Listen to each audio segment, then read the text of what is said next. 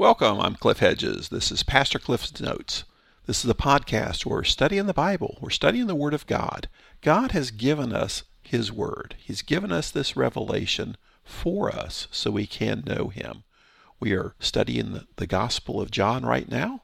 This is episode 69. Today we're looking at John chapter 1, verses 16 and 17. We've been looking at this prologue, the first 18 verses of the book of John. And so we're going to go back, review through verse 15, then we'll add verses 16 and 17. In the beginning was the Word, and the Word was with God, and the Word was God. He was with God in the beginning. All things were created through Him, and apart from Him not one thing was created that has been created. In Him was life, and that life was the light of men. That light shines in the darkness, and yet the darkness did not overcome it. There was a man sent from God whose name was John. He came as a witness to testify about the light, so that all might believe through him. He was not the light, but he came to testify about the light. The true light that gives light to everyone was coming into the world. He was in the world, and the world was created through him, and yet the world did not recognize him. He came to his own, and his own people did not receive him. But to all who did receive him, he gave the right to be children of God, to those who believe in his name, who were born not of natural descent, or of the will of the flesh, or the will of man, but of God. The Word became flesh, and dwelt among us. We observed his glory. The glory is the one and only Son from the Father, full of grace and truth. John testified concerning him and exclaimed, "This was the one of whom I said, the one coming after me ranks ahead of me, because he existed before me." Now verses 16 and 17. Indeed, we have all received grace upon grace from his fullness. For the law was given through Moses. Grace and truth came through Jesus Christ. We need to review verse 14, where John said, "The Word became flesh and dwelt among us. We observed his glory. The glory is the one and only Son from the Father, full of grace and truth." Now he's talking about grace, talking some more about grace. This is the last time John will actually address grace in this gospel, but he's going to address truth a whole lot more. So grace and truth, that's how he described Jesus in verse 14. He's going to talk a little more about grace now. We'll see a lot more about truth. He says, we have all received grace upon grace. Now, the Greek phrase here is karen anti-keratos, meaning grace instead of grace, grace in the place of grace. Now, what does he mean here? Obviously, the double usage is lending some importance to it. It can mean a couple of things, or even both of these. One, it could just talk about one grace after another grace. We get grace, and then we get grace replacing that grace. We have the initial grace of coming to Christ and being in a relationship with God.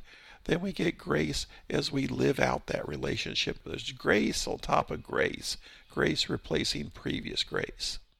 Or he might be referring to the law of Moses, which was grace, and this grace is replacing that grace. Or it can mean kind of both of those. So it's hard to say. But we receive this grace upon grace from his fullness being fully God. He is fully revealing God to us. And because of that, we receive this grace upon grace. Now verse 17. For the law was given through Moses, grace and truth came through Jesus Christ. Often we look at this as a negative statement.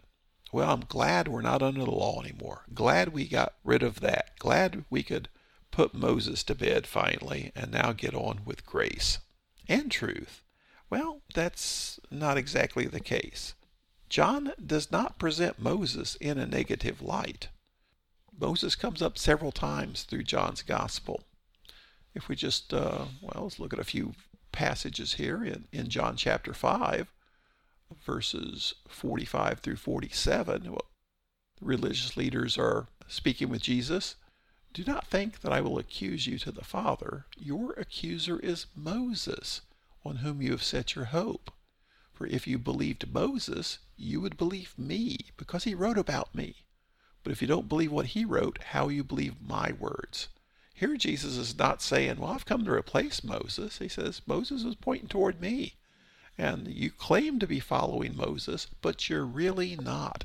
That's the big challenge throughout the book of John. It's not that he's attacking Moses or speaking negatively of Moses or speaking negatively of the law.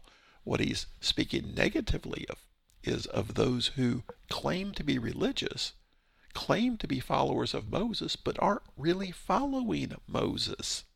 Much like we saw back in 1 John, where John said things like, if you claim to be a follower of Christ, but you're not actually following Christ, you're a liar. Jesus is essentially saying that same thing when he's speaking to these religious leaders. You say you're a follower of Moses, but if you're not actually following Moses, you're a liar. And that was his big problem, was those who claimed to be followers of Moses, claimed to be upholding the law, but really weren't. In chapter 6, verses 31 to 32, it says, our ancestors ate the manna in the wilderness, just as is written. He gave them bread from heaven to eat. Here they're looking back to Moses saying he gave them manna. Jesus said to them, truly I tell you, Moses didn't give you the bread from heaven, but my Father gives you the true bread from heaven. So the challenge there is make sure you're not replacing God with Moses. Then in chapter 7, starting in verse 19, didn't Moses give you the law? Yet none of you keeps the law. Why are you trying to kill me? You have a demon, the crowd responded. Who's trying to kill you? I performed one work, and you are all amazed, Jesus answered. This is why Moses has given you circumcision. Not that it comes from Moses, but from the fathers. And you circumcise a man on the Sabbath. If a man receives circumcision on the Sabbath so the law of Moses won't be broken, are you angry at me because I made a man entirely well on the Sabbath? The challenge there was he healed a man on the Sabbath. He was working on the Sabbath. He was violating the law of Moses. And Jesus is saying, wait a second here. I did good here. I did what was necessary. And I'm fulfilling the law of Moses. When Jesus healed the blind man and the religious leaders were interrogating him in John chapter 9, the blind man answered, formerly blind man answered, whether or not he's a sinner, I don't know. One thing I do know, I was blind and now I can see. Then they asked him, what did he do to you? How did he open your eyes? I already told you, he said, and you didn't listen. Why do you want to hear it again? You don't want to become his disciples too, do you? They ridiculed him. You are that man's disciple, but we're Moses' disciples. We know that God has spoken to Moses, but this man, we don't know where he's from. This is an amazing thing, the man told them. You don't know where he's from, and yet he opened my eyes. Here they're declaring that we are followers of Moses. This is John's big take on the whole issue of Moses. He never speaks ill of Moses or even speaks ill of the law. What he challenges are those who claim to be followers of Moses, those who claim to uphold the law, but yet don't. The law was given through Moses. Grace and truth came through Jesus Christ. So back at verse 14 a minute again.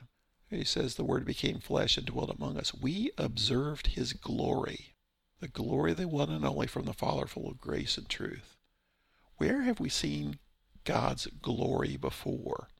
In fact, what's the most amazing thing God has done prior to Jesus? Well, Mount Sinai was probably the most amazing thing. Mount Sinai, where Moses led the people out of Egypt, brought them to Mount Sinai, and then Moses went up on the mountain, and you had earthquake, thunderstorm, trumpets from heaven, smoke covering the mountain, amazing things going on.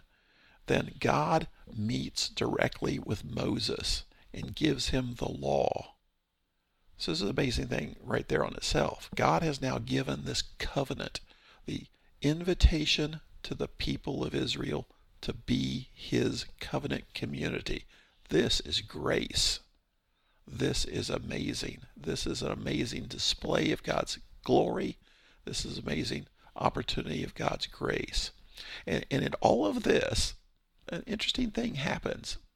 Moses says to God, please let me see your glory. He is just seeing some amazing stuff. And Moses says, allow me to see your glory. And then we read about it in Exodus 34. God says, you can't look at me directly, but I will cover you with my hand and pass in front of you. And while I do that, I will declare my name. That is, I will declare who I am. So in Exodus 34, verses 6 and 7, the Lord passed in front of him and proclaimed, the Lord is a compassionate and gracious God, slow to anger and abounding in faithful love and truth, maintaining faithful love to 1,000 generations, forgiving iniquity, rebellion, and sin. But he will not leave the guilty unpunished, bringing the father's iniquity on the children and grandchildren to the third and fourth generation. Moses beheld the glory of God, and God declared his name, who he is, to Moses. And some words he used: gracious, truth. That's the way John describes Jesus. We beheld his glory, full of grace and truth. So now in verse 16, we received grace upon grace. He might be referring to the grace of the law, because the law was grace. It was God inviting the people of Israel to have a relationship with him. But now, this new grace is superseding that old grace. For the law was given to Moses. Grace and truth came through Jesus Christ. So it's new, it's different, it's superseding, it's even more better, the grace and truth that we see through Jesus Christ, than what we saw via Moses. And you look at the life of Jesus, even the fact that Jesus died on a cross to pay the penalty for sin shows the law is permanent. Now we have a better way of receiving forgiveness of sin, the perfect way of receiving forgiveness of sin. So the idea here isn't glad we're done with the law, now we can get on with grace. The law was God's grace, but now it's even better. The law of Moses was just pointing ahead to the grace that we would experience through Jesus Christ. So indeed we have received grace upon grace from his fullness. Yeah, the law was given through Moses. Grace and truth came through Jesus Christ. This is an amazing revealing of God's glory through Jesus Christ. Thanks for joining me. Join me again next time as we continue working through the Gospel of John.